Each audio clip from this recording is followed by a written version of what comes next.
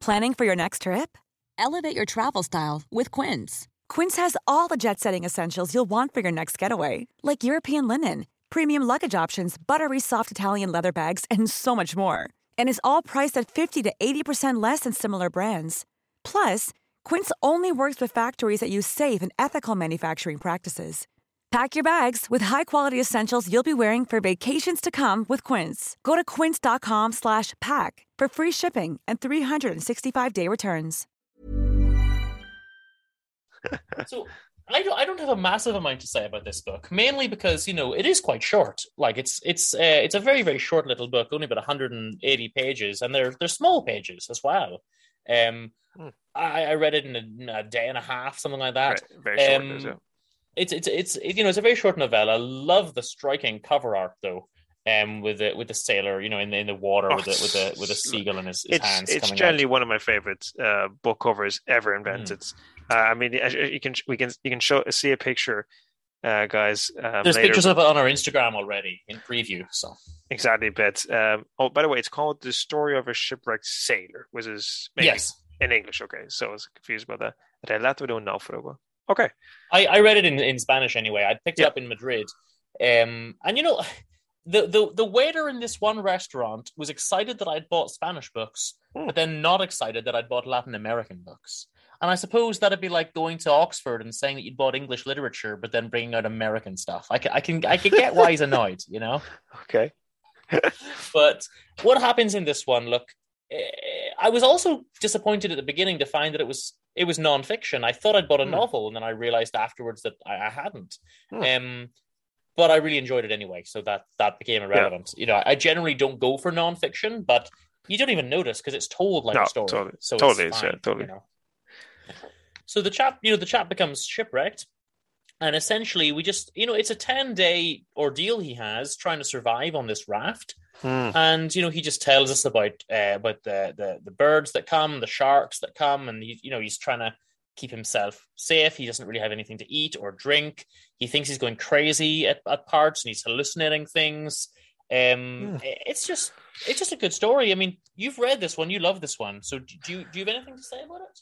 Well, not just have I read it. I think I've read it about 6 or 7 times. This book. Wow. This is. I read it when I was just before I became 18, and I was getting really into Latin American literature. It was just taught in my school.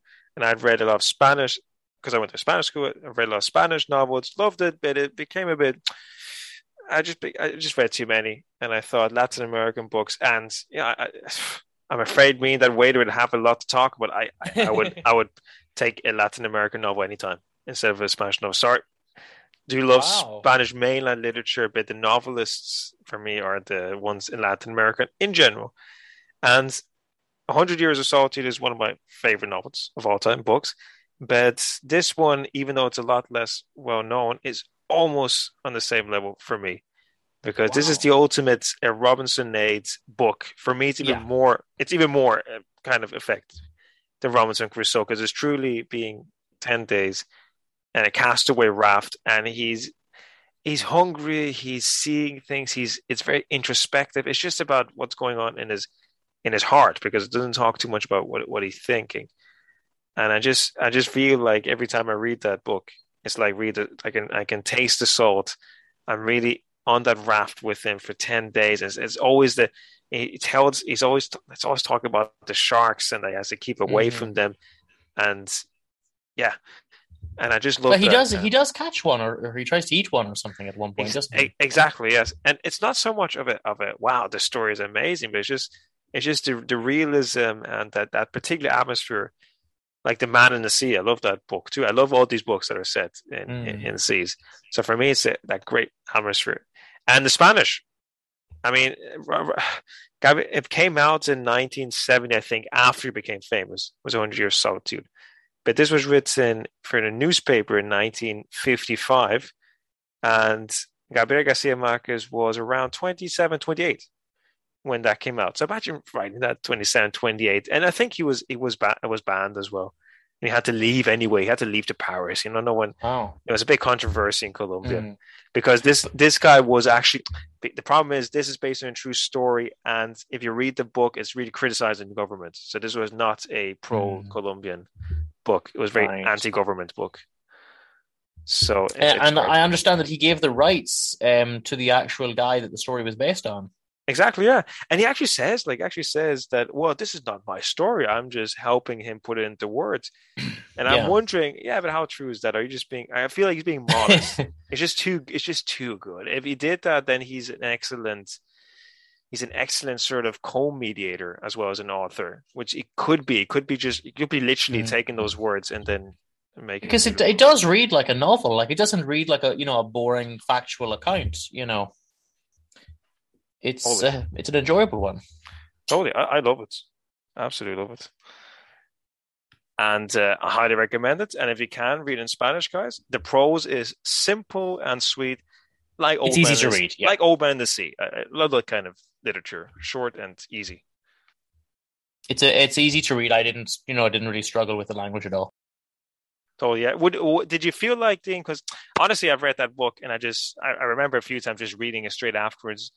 Even though the story might not be spectacular, do you feel like there could be a book that you just read out of relaxation? Because for me, it's one of those novels I just feel like, just want to read and relax. Yeah, it was relaxing. I mean, I read it on the day that I was traveling to Madrid. I really did it, mostly in one day. Which is strange, because the topic isn't relaxing. You know what I mean? But that's what I find so fascinating. It's not relaxing being cast away, but yet it feels very relaxing to read it. Yeah. So, and that brings us, PJ, to this month's sponsor. If you ever find yourself trapped in the ocean, just take out your mobile device and go to raftrescueservices.gov, and we'll send that raft for you. Well, so yeah. If you're ever stuck, that's all you need. Get the raft. And PJ, our second sponsor this month, I figured out why the kids aren't reading. They like something else called the sports. So this month, we're also sponsored by Sports. It's the Big Fight. It's Jim Bob McGrimbob versus Person McPherson in the Big Fight.gov. So those are the things that the kids like, and we're doing a crossover there with them. So check it out, guys. That's this month's sponsorships. Check it out. We have one more book, which is that you've also read. It's Hard-Boiled Wonderland and the End of the World. Hard-Boiled Wonderland to Sekai no Wari. Yes. Now this one is. I didn't think I was going to like it, to be honest, because I wasn't a massive fan of Kafka on the Shore. I think it got a bit silly with the Colonel and everything, and I started this, and immediately the first few pages, I thought, oh no. We lack some world building. I thought there's not been enough world building, and already it's giving me, technical terms about these creatures and these people and their jobs and their things, and a lot of scientific terms. And I don't know what's going on. Now, yeah, you find out pretty quickly what's going on. But just in the beginning, I thought there's a lot of terminology I'm not familiar with. I feel like I've been dropped into a world I don't know. I would have liked a bit more world building first or something. And I felt a little bit like I'm not going to like this. But I was completely wrong. I absolutely loved it. And again, really? I loved it. Yeah. Oh, really? Because I remember you writing at some point saying, I'm not sure about this. I said, that was in the beginning. And I read it over 3 days. After the first day, I thought, I'm not sure if I like it, but I still can't put it down. And then after the second day, I thought, no, I really, really want to finish this. And the third day, then I raced to the end. So. I love Hard-Boiled Wonderland, and it would have to be. I think I've read almost every Murakami book in English. Maybe not the most recent ones, but I've read a lot of them, and even bits of it in Japanese. It's absolutely. I love this book. It's the first book I read, and still, for me, it holds a very dear spot in my heart. I love the map. I'll be honest with you. I love maps anyway. I love maps in all kinds of books, but I just love this particular map. I'm not sure if your edition has one, but most editions have this a map of the end of the world, because do you want to tell the plot, basically, or Yeah, sure. So essentially, and you've actually read it more times than I have, so you Yeah. probably know. Even though I've read it more recently, you probably know it better than I do. But Hmm. we essentially have what seems like two separate stories. Yeah. And we have Hardboiled Wonderland, and we have the End of the World. So So Hardboiled, one is a noir story, and the other one is a fantasy story, basically. yeah. So the End of the World is kind of this world where they're in this little town. He's separated from his shadow. There's a gatekeeper who won't, now and again he lets him see his shadow, but he's essentially stuck in this walled town. Yeah. It reminded me a little bit of some of the scenes that happen. Actually, I can see an inspiration from Murakami with your own writing. Totally, yeah. I was very inspired by that. There's a few things, particularly the end of the world part. So yeah, because basically he has to. It's just a kind of a man was a shadow, and he for some reason he needs to enter this fortress town, but he has to leave a shadow beside in kind of an apple orchard. And then, yeah. But he has to enter without a shadow. And then he can't leave again. Yeah, he can't leave again because he. Yeah. But interestingly, no characters are named. It's just, the guy, the librarian, the gatekeeper, the chubby girl. No one's named in this book. And the End of the World chapters are shorter typically. But he wants to help his shadow get back together. He wants to find a way out. But meanwhile, he's got to read dreams in the library with the librarian. And he can't go into the woods because that's dangerous. And that's a nice little contained piece. But then we have the main story, which is this chap who's essentially some kind of data processor. Like, they'll get him to process data using his own body, like a kind of computer, and he'll shuffle the data and protect it so that other people can't access it, essentially.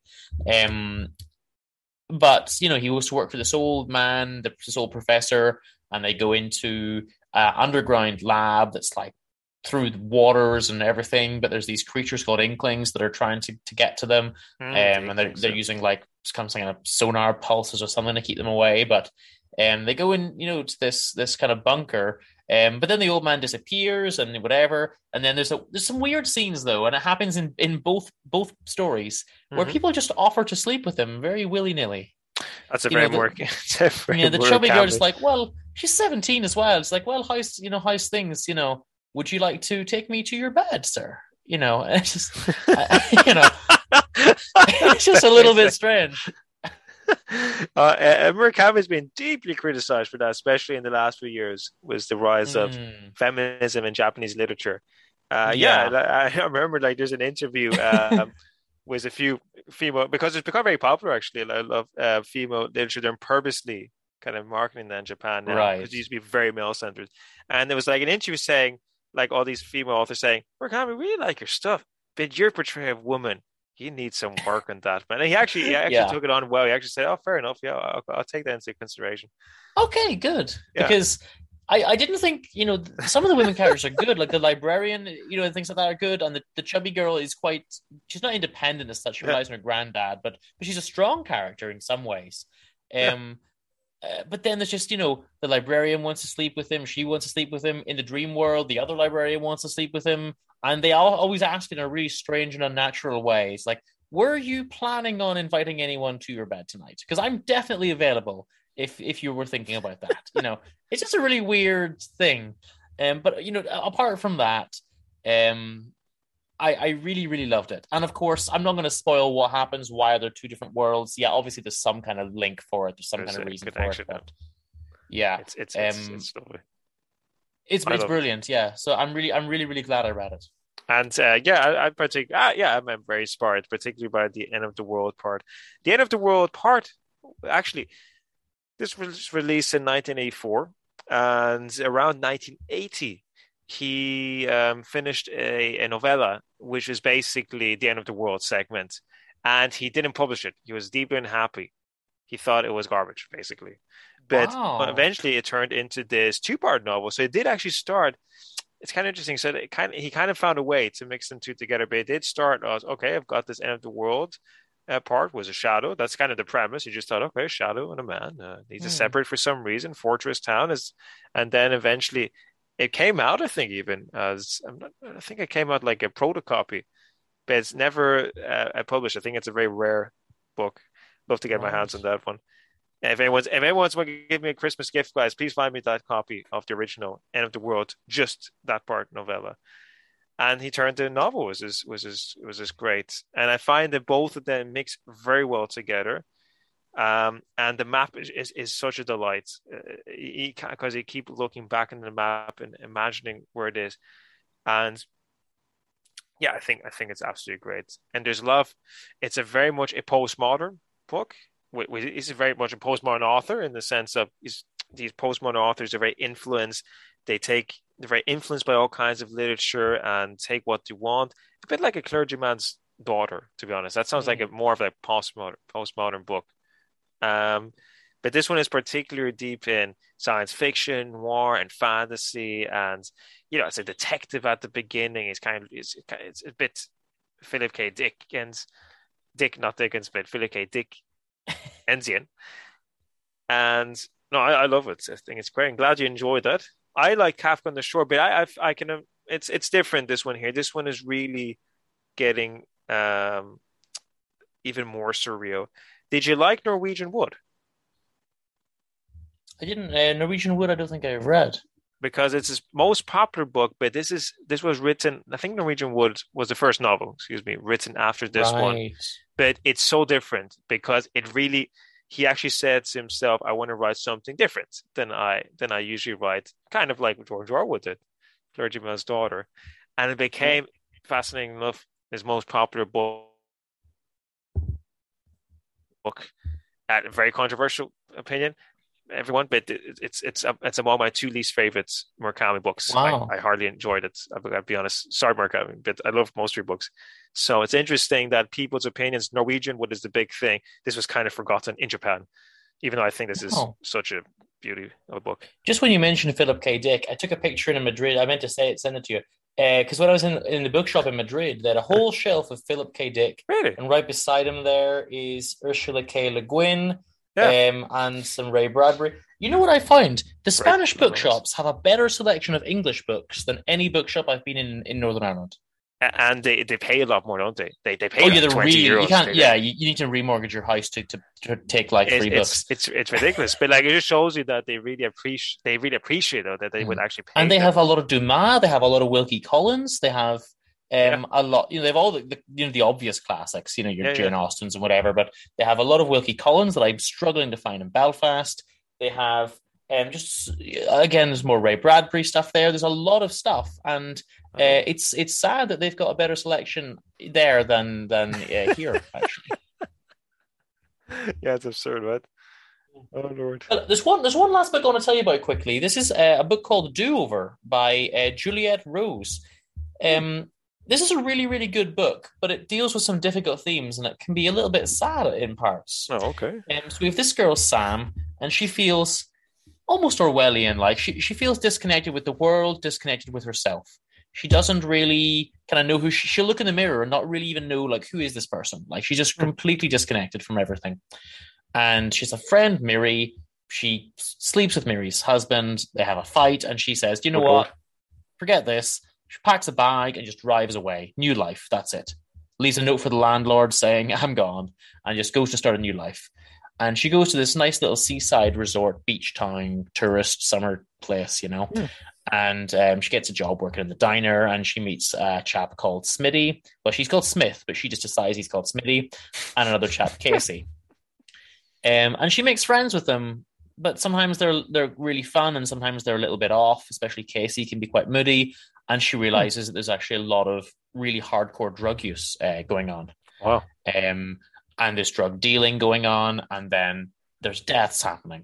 And it's in parts it can be quite difficult to deal with, but it is a really nice story. And of course we get a little love story thrown in there because I love a love story with Sam and Smitty. But yeah, it's one that keeps you going, and you don't really know till the end, is it going to work out, or is everything just going to go to pot? Because it's very, very balancing on a thin wedge, most of the book. But it's quite a good one. And just a second, I think I hear the telephone ringing. BJ, what? I'm just going to go see who's on the line, and I'll be back in a few minutes. All right. Hey, you're through to Books Boys. Who's calling? Hi, this is Juliette Rose. Hey, Juliet, you got Dean on the line. How are you doing? Doing well. How are you? I'm good. And it's such an interesting coincidence that you called in right when we were talking about your book, Do Over, Very nice. which thank you so much for sending to me. I just finished it yesterday, actually, and I really, really enjoyed it. Tell me, well, it's not actually officially out yet, is it? It is. It actually came out September 21st. Oh, so it is out now. Okay, that's cool. So I'll put a link then in the show notes, and then if anyone wants to go buy it, then they'll be able to. Is this your first novel? More or less. I wrote years ago. I actually was a pretty avid writer in my 20s and 30s, and actually put out a novel back then that's no longer in print. I may eventually put it back out. And then I took a 15-year hiatus from writing altogether. Wow. And then this year I decided I just needed to get back on board. And so this is the first novel I've written in a very, very long time. Right. So what got you to go back to it? Like, what was the urge, Life, like you start to say, okay, I don't live forever. I better jump back on board. And that was, I've always loved writing. I do art as well. And, for 15 years, I had little children that I was raising, and now they're older now. So I don't have to focus as much attention on them. And so this was really kind of my time to bring that back. So you've got the time now to kind of do it. For sure. Brilliant. So, I mean, it's such an interesting novel because obviously we do have a love story at the heart of it, which, I'm a diehard romantic, so I always like a good love story. But there's some dark themes as well, particularly with the drug use and everything. Is that sort of, something that you've always wanted to write about, or what kind of brought that idea to you? I think anything I write always has a dark element to it because that's life. That's, we may have a love story, but most of us deal with some form of trauma or, struggles in our lifetime. And so I think it's more realistic to show that side of it as well. Yeah. No, I think that's a fair point. It is more realistic, and it's interesting because the whole time you are rooting for the love story, because obviously we have the bit in the beginning where we see her pre-existing life with her friend Mary, and that all falls apart, and then with the main kind of story, you're just thinking like, please don't fall apart again. Like, I really want this one to work for her, and I want her to fall in love, and I want them to live together, with Smitty, and I want it all to kind of work out, and you're just hoping the whole time, and you're almost waiting for it to collapse, but you're thinking, don't. That's a lot of feedback I've gotten. Everybody said, I really didn't know what was going to happen. And that's what I wanted to write, because honestly, when I was writing it, I didn't really know what was going to happen. I think realistically, it could have gone either way, and it would have still made a really good story. And so I think that ultimately, she had to come to herself to come to someone else. And that's what the real lesson is that, she couldn't really face connecting with anyone else if she didn't connect with herself first. Yeah, I think that's something to take away from it. And it's very true. And, it's generally good advice for everyone. You need to have yourself right before you can do something with someone else. That's unfortunately also part of life. Are you working on anything else at the moment? I am. I have a few things in the works. I'm one of these people that has a bazillion things going at one time. So I have a novel that I have finished, and I'm going through the editing process now, that's coming out in January. And actually takes a character from the story. So Aiden, who I felt had way more of a place from Do Over, he has a story 7 years later that I'm currently working on the editing. So and that's also got, a dark kind of twist to it. It's dealing with, some controversial issues, especially in the US, with police brutality and church control and things like that. So that kind of goes even darker than this one did. And then I have a novel coming out with Adelaide in May. That's called Trigger Point, and that deals with search and rescue. And specifically, one of the main characters is a deaf dog handler. And so it kind of gets into, that relationship and communication through that. So. Okay, cool. So that's going to be a bit of a different vibe from Do Over then, I guess. It is. I always want to take on something, I guess, like a social issue or an issue when I write. I don't always go as dark, although that one does also have kind of a little bit of a darkness to it as well, that the main character has to face some trauma that she's going through, and not in search and rescue, but within her own life. Right. Okay. No, fair enough. So this one's really good. So just to give a little bit of plot for the guys listening. So we have Samantha, And she's, again, we said, like, she's going through her own stuff. She kind of doesn't really identify with herself. So you mentioned in the book that she'll be looking in the mirror and not even really recognize that this is herself, which is a really interesting, perspective, because you're really rooting for her initially to, as we said, to get with herself before you even have the love story. And what was the decision with her first friend, with Miri, that they fall out with? Miri hits her in the end, and I don't want to spoil kind of the story, but were you sure that you didn't want Miri to ever kind of get back in touch, or is that something you kind of decided at the last minute? Or I think when I write, I kind of like let the characters tell me. So I didn't know if this was going to be a resolution. And ultimately what I realized is to stay within the vein of, things don't always work out the way we want them to, and they don't always wrap up the way we want them to. And so in true relationships, people get to make those decisions. And so I did decide that, she destroyed it. She had no way of she could reach out and do her part and own what she did, but that Miri had the same choice, that she could decide whether or not she wanted to be back in Sam's life. And so I made that choice based on what I think would realistically happen. Yeah, because I guess with writing, it might be too easy to tie everything up in a neat little ribbon, but you're right. In real life, Miri probably wouldn't have gotten back in touch. So it is more realistic, Yeah, I like to leave the reader a little frustrated, because I feel like that's the truth of how I tell a story, is that, we want that happy ending. We want everything to be perfect. And sometimes there are things we have to sacrifice. And maybe we have partially a happy ending, but maybe we also lose some things because of choices that we make. And so I like to let the reader feel a little conflicted. Yeah. And what's the inspiration for the town? So obviously it's a sad little town. Like, people are coming there, and it's a lovely little holiday village. But for the people, actually living there, it's kind of same old day in, day out. It's kind of depressing. They don't have, great jobs and all that kind of stuff. The kids are all on drugs. And it's really curious because, obviously I've never lived somewhere like that. So I'm coming in with the happy little holiday village for the weekend. And it's really curious to see, like, oh, this is what it's like for people stuck there. Yeah. I've moved around a lot. I've lost count of all the states and cities and towns I've lived in. And I've lived in some small towns. And the thing that I found frustrating living in small towns was that the youth really tend to be kind of ignored. It's the focus. If it's a tourist town, the focus is on tourism. If it's a college town, the focus is on the college. But typically there's not as much for youth to really do anymore in these small towns. I've lived in small towns in Nebraska and New York, and I lived on Tybee Island in Georgia, which is a small town, and that's very tourist based. I grew up some of my years outside Wilmington, North Carolina, and it was small, and Wrightsville Beach was really small at that time, which now it's a huge tourist area. And so what you tend to see in those towns is you see that the locals are second thought. They're not primary to the decisions made for that town. And so I really want to address that, because I've raised my own children in small towns and seen their struggles with that 2 words.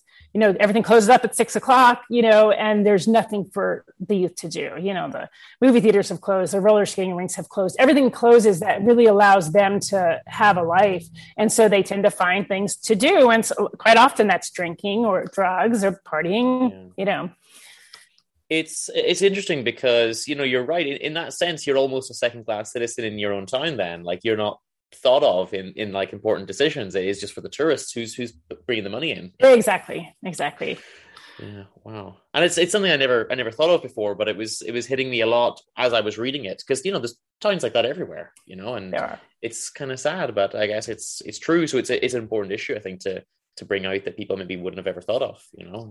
For sure. It's definitely pervasive in small towns. And I think that unless you've lived in one, like, people don't think about that. I currently live in a small town.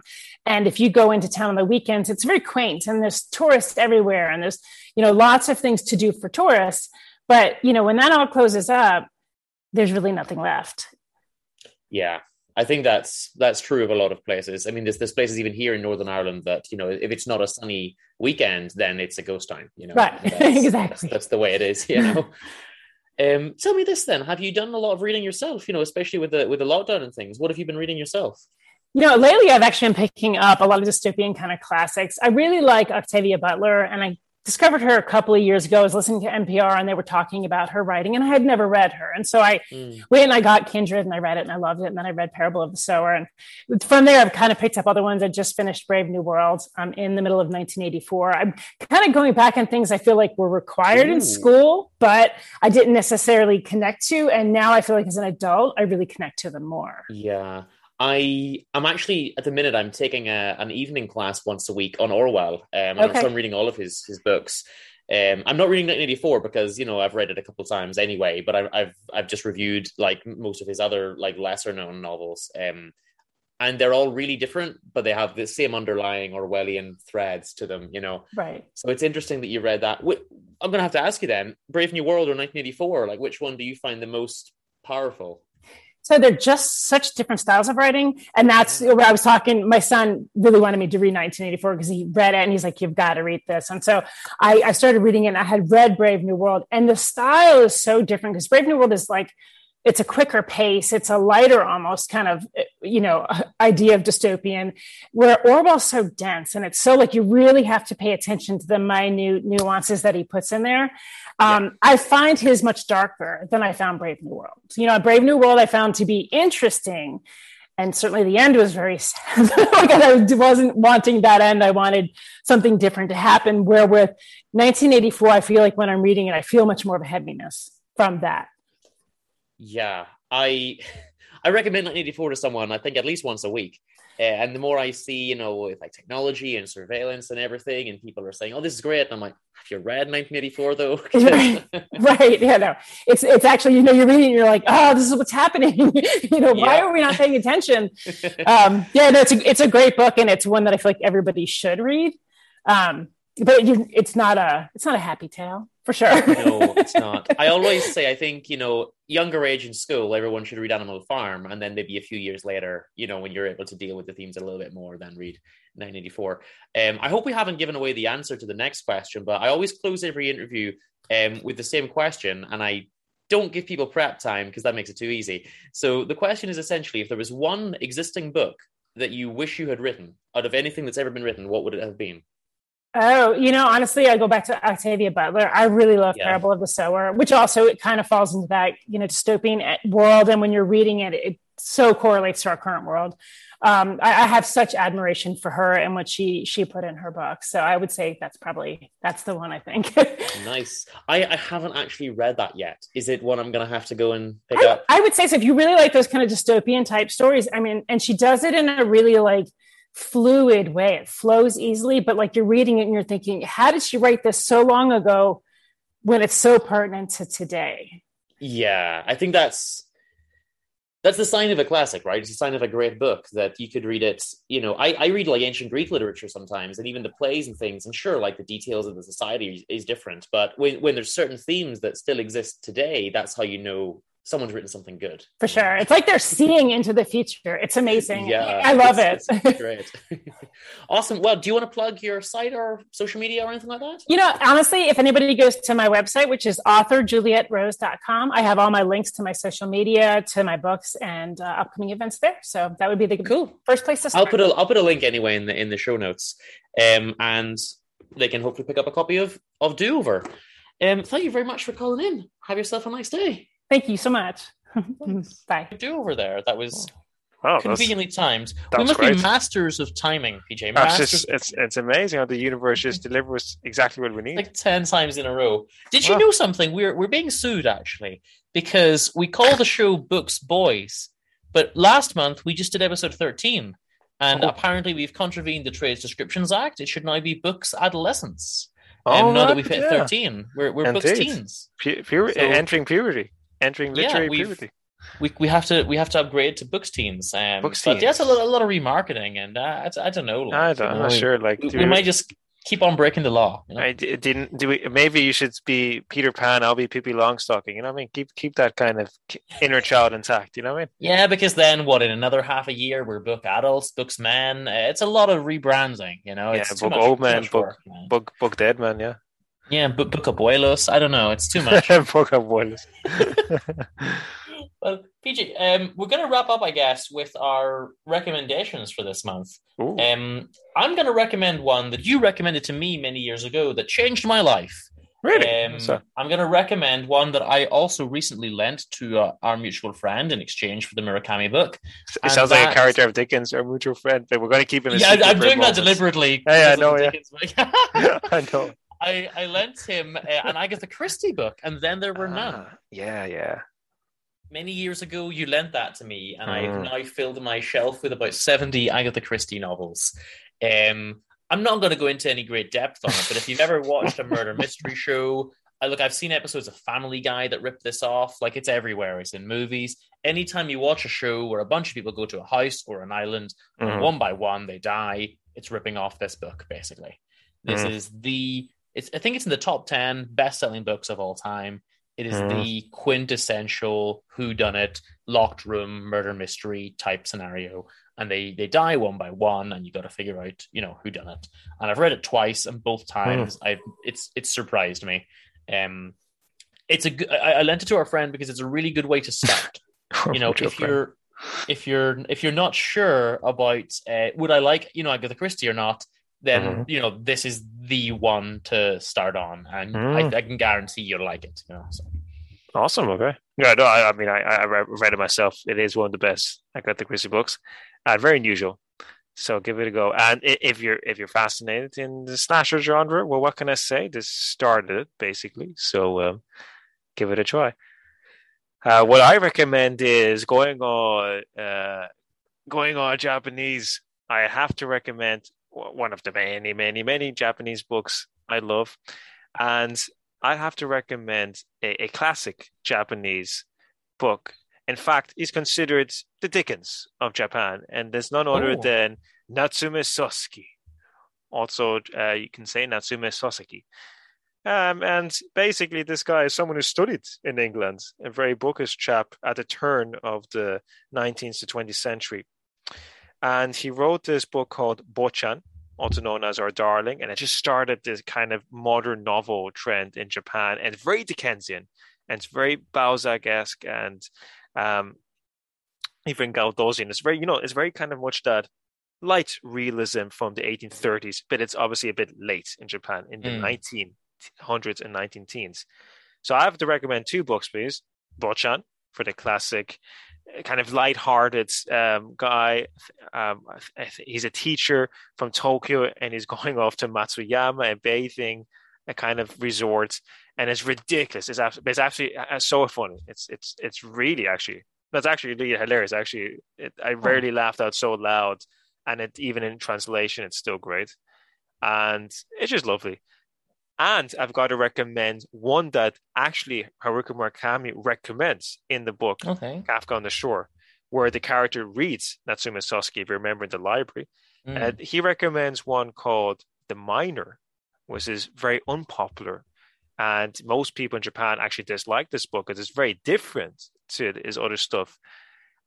Essentially, this is the most existential, like one of the most existential novels you can ever get, particularly the first half, just about a boy who left, I think, Tokyo as well, because he got someone pregnant. And kind of him in the forest, walking around and just not knowing where he's going, what he did. And there's a sense of loss, but also freedom. And he kind of becomes a miner. It's gritty, and it's introspective, not funny, completely different butch. And that's what I love about Soseki. He's kind of manic. He's like, you don't know who exactly he is, and he had a strange sort of personality. Give it a try for fun. Give it a try for darkness. He's everything, Soseki. Sounds good. And I should mention, because we did mention Dickens, I went to the Grand Opera House to see a musical of A Christmas Carol, and I was very, very happy. So I just sort of, I did cry at the end when Scrooge gives him the turkey. I cried because it was very heartwarming and very touching. But that's nice. Yeah, and next month for Christmas, PJ, I'm going to give a spoiler here. I thought, what will the kids really love me to read next month for Christmas? So there's definitely going to be some Aristotle's Nicomachean Ethics. And I'm not going to spoil anything else, but there's going to be some more Spanish stuff. But definitely, I thought that Aristotle's a good one for the kids. It's very Christmassy, You want to get that ethics, banged into them. That's it. Well, guys, don't forget booksboys.com. Definitely tell your friends, because that's really good to get more people to listen. And patreon.com/booksboys. That's where you get this show early without some ads, and also with all the extra stuff. It's a lot of extras. It's piling up. I mean, I don't know where to put all this stuff. There's so much. My shelves, my theoretical virtual shelves are full of extra stuff. We have to do a clearing, guys. So do it. And of course, we've got links on there to Instagram and everything else. And of course, hello to everyone listening on Radio Oxen, and we're happy to be on there. PJ, have you got anything else to add, or is that us? I would just want to add, I just want to say hello to our mutual friends. If he's listening, and just hello, sir. Hello, sir. Thank you very much for being part of our lives. I'm delighted that you. And we're gonna have him do some stuff with us very soon. Well, you've already said the gender. Okay, well. Oh indeed. no. Well, the mutual friends will be more involved, shall we say? And it's an unusual Murakami kind of character. Murakami, Dickensian, and everything put together. That's it. And guys, go listen. I've had a lot of fun doing the Dark Place Dreamers, so go and listen to that because it's been crazy. And if you want to contact us or you want to send in an audio clip or anything like that, like happens, usually on the show, that's booksboys@hotmail.com. Give us a recommendation, say hello. Whatever. Feel free to give us any books, your books, or books that you like as well, for us to recommend, for us to review and to read. We'll be delighted. That's it. And PJ, I thought we'd close this month with, do you remember the song One Night's Lovin' that we did about 6 years ago? Yes, but I can't remember the melody now. I have to play it. This song features some good guitar playing by yourself, a really nice solo, and some less good vocals by myself. But look, we'll see. I wanted to play my new song, but I didn't want to risk it because sometimes when I make a new song, I think it's great, and then I'll listen, a month later, and I think, oh my god, this is garbage. So I didn't want. It's too soon. So I thought, why don't we play One Night's Lovin'? So if the DJ would spin that record, and then after that, you'll have our closing credits, and we'll be back in about a month. Christmas.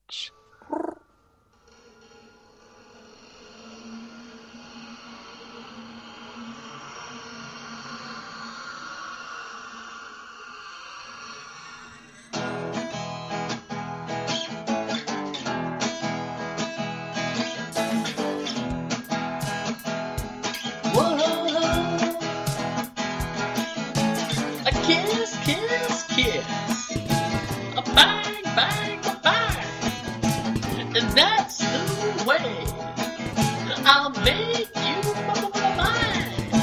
A kiss, kiss, kiss. A bang, bang, bang. That's the way I'll make you mine. And the times they were good, and the night it lasted long. But when I wake up in the morning, I know you'll be gone. And sometimes I cry when I wake up all alone. Sometimes I cry, and then we all alone. Sometimes I cry forever on my own. Sometimes I cry.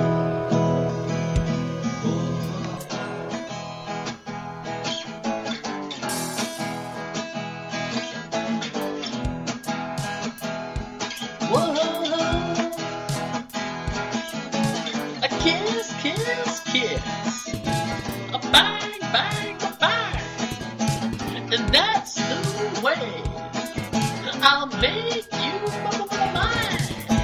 A kiss, kiss, kiss. A bang, bang, bang.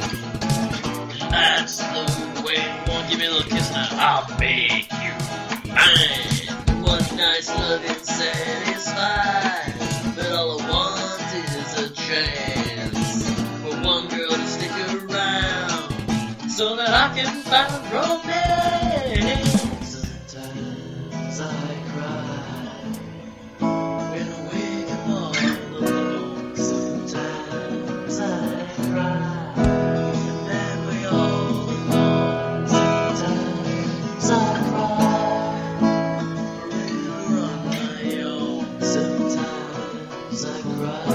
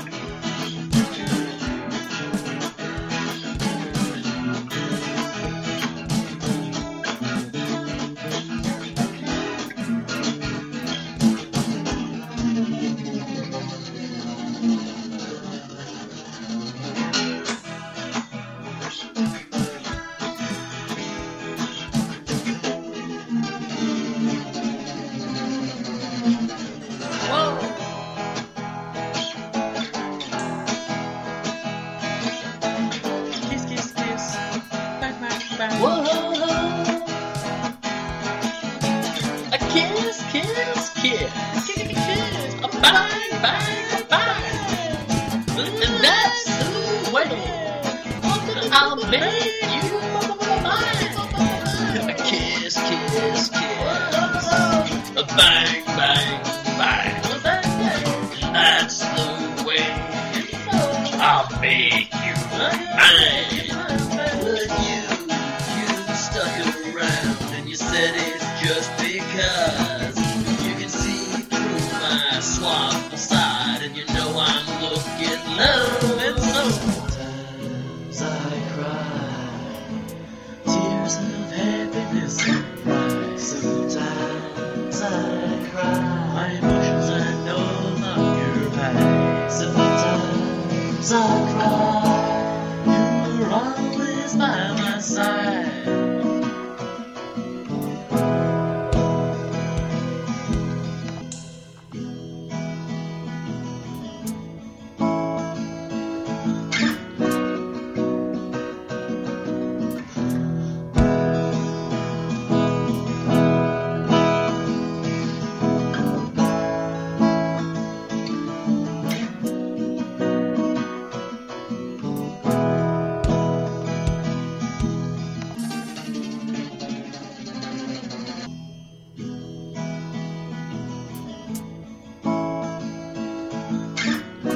Sometimes I cry.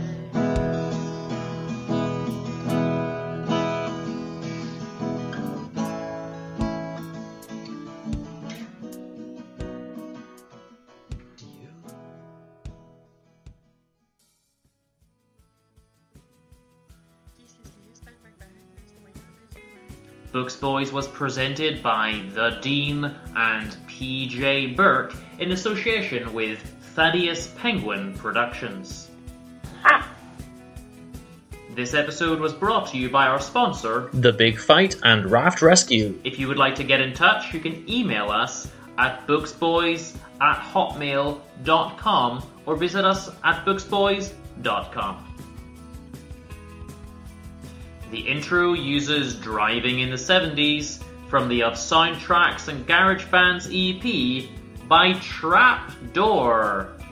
And the outro uses Dog's Light by Bravo Max from the album of the same name. All music used is either PodSafe or used with permission. If you'd like to support the show, go to patreon.com/booksboys, get the show early and all of our bonus Spoof Fandaboy shows. And you can also check out our music on Spotify or Apple Music. Thank you kindly for listening to us.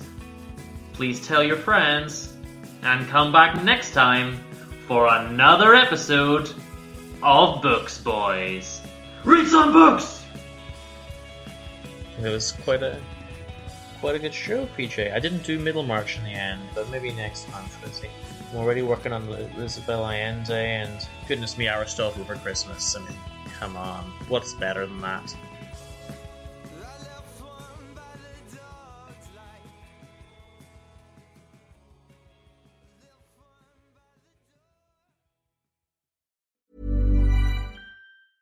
Even when we're on a budget, we still deserve nice things. Quince is a place to scoop up stunning high-end goods for 50 to 80% less than similar brands. They have buttery soft cashmere sweaters starting at $50, luxurious Italian leather bags, and so much more. Plus, Quince only works with factories that use safe, ethical, and responsible manufacturing. Get the high-end goods you'll love without the high price tag with Quince. Go to quince.com/style for free shipping and 365-day returns.